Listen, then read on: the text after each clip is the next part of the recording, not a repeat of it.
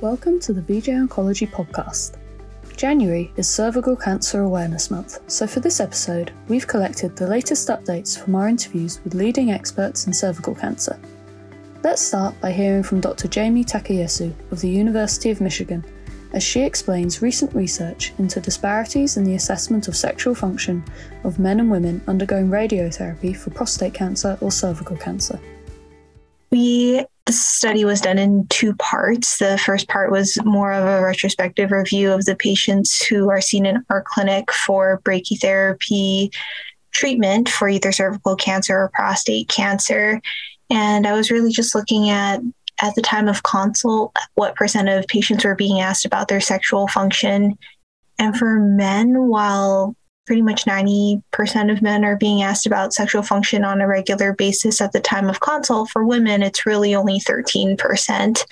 And that was a really, really big and striking disparity. And because of that, I wanted to make sure that it wasn't just a finding at our institution, but also nationwide. And so we also looked at clinicaltrials.gov and trying to see all of the studies being done across the U.S. And while the disparity wasn't quite as large, it's still pretty striking. The number of trials looking at sexual function and studying sexual function in men for, again, prostate brachytherapy is 17% versus for women, it's only 6%. So a really big difference between the two groups. I think it's going to be pretty multifaceted. The original reason I got interested in this study was because when I had patients and women with uterine cancer and cervical cancer, I didn't feel quite as equipped to answer their questions on how their sexual function would be affected after radiation versus with men. I felt very, very comfortable having that discussion because I had it all the time. And so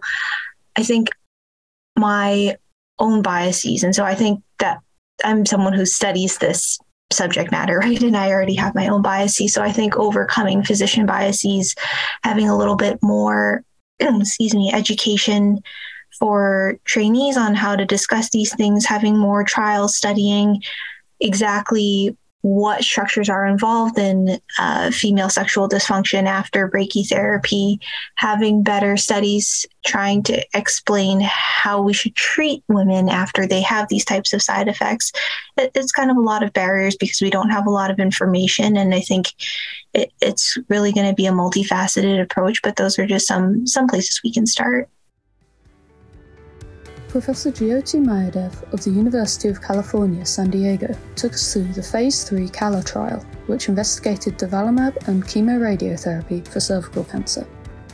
Yeah, the CALA trial, it was remarkable in the sense it's a large, global, prospective, double-blinded, placebo-controlled, randomized trial in patients with high-risk cervical cancer. And we chose this high-risk cervical cancer subgroup because these patients really constitute an unmet medical need. They have historical recurrences of more than 50%. And so there's a high percentage in terms of desired enrollment for stage 3, stage 4, node positive patients, both pelvic node positive and preaortic node positive. And so it was a large global trial that took 770 patients and randomized them to the addition of durvalumab concurrently and sequentially to chemoradiation versus chemoradiation alone.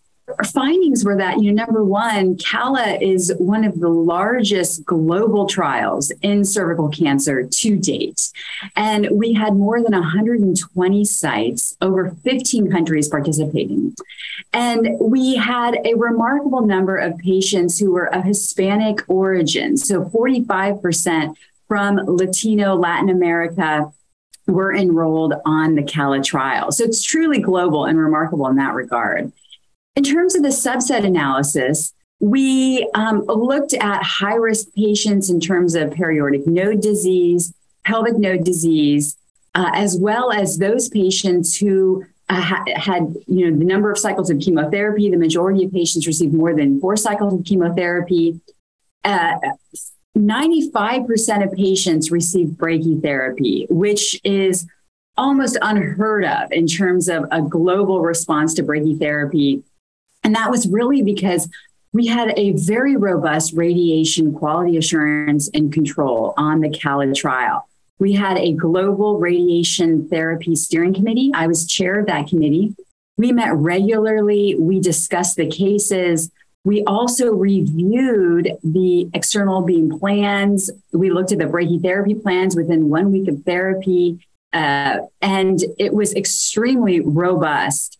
If a patient had a deviation in terms of the steering committee thought that there was something that could have been improved upon for the external beam plan or brachytherapy, the site was given feedback in a timely manner.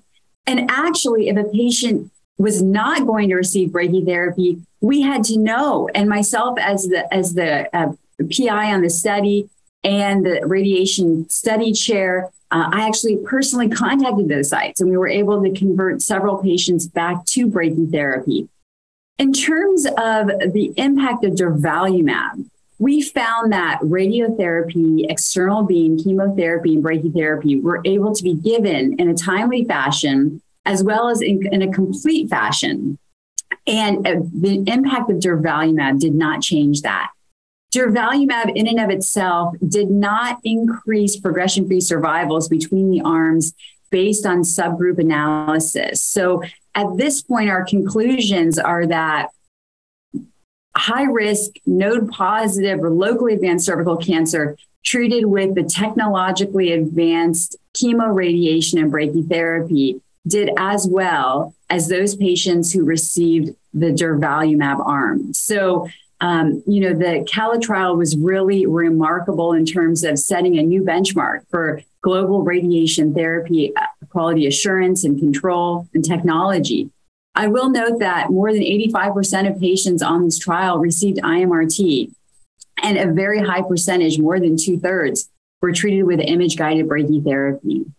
And also within the CALA baseline characteristics, we found that the PD-L1 status on these patients, as determined by the tumor area probability score, was greater than or equal to 1% and greater than 91% of patients, greater than 5%, and about 77 to 81% of the patients based on the arm. This is very high. Again, in terms of the progression-free survivals, at 12 months, we found no difference in the arms between the addition of durvalumab versus placebo. Durvalumab and chemoradiation had a 76% 1-year progression-free survival, and the placebo arm had a 73%. At 2 years, that dropped. However, there was again no difference. 66% in the durvalumab arm, 62% in placebo chemoradiation arm, with a p-value of 0.174, a hazard ratio of 0.84. The maturity and the follow-up is about 18 months on this study, with the maturity being 31%. Professor Mayadev also discussed some of the unmet needs in radiotherapy for cervical cancer.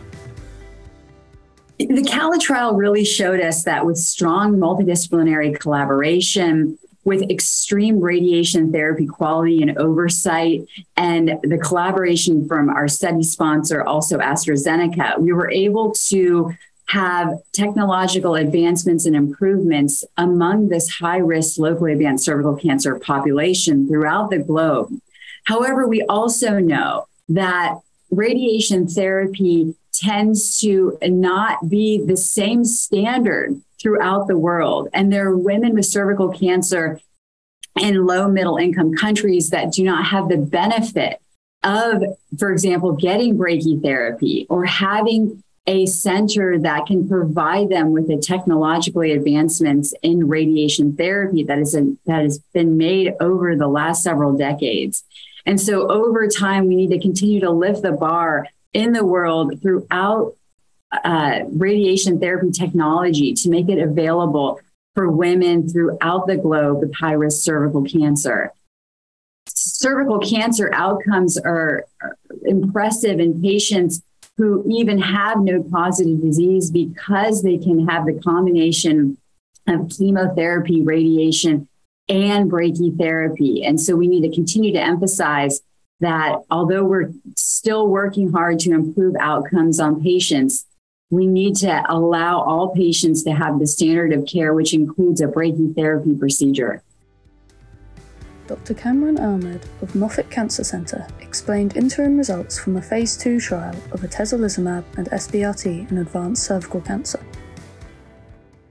There have been prior approvals of other anti-PD-1, PD-L1 agents in the metastatic, recurrent, or persistent settings for PD-L1 positive cervical cancer. And stereotactic body radiation therapy has a well-defined role in the management of oligometastatic disease. And we believe that there might be a potential synergy between the receipt of stereotactic radiation therapy and the receipt of anti-PD-1, PD-L1 checkpoint inhibition.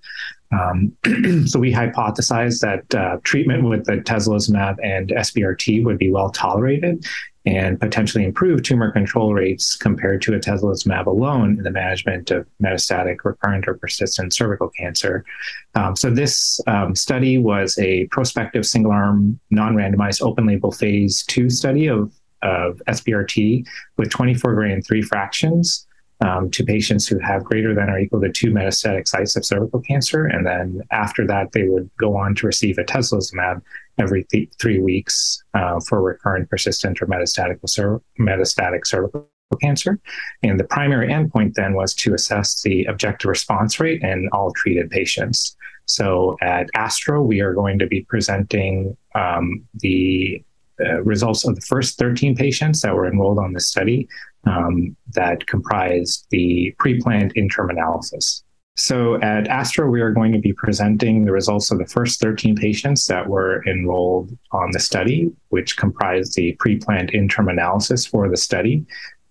And so in the study, of the first 13 patients, we noted that the majority of patients had adenocarcinoma and the majority of patients had 2 or more previous lines of systemic therapy. And within a follow-up period of 18 months in the first 13 patients, we noted that the median progression-free survival in all patients was 4.5 months with a median overall survival of 11 months and a 6-month overall survival rate of 84%.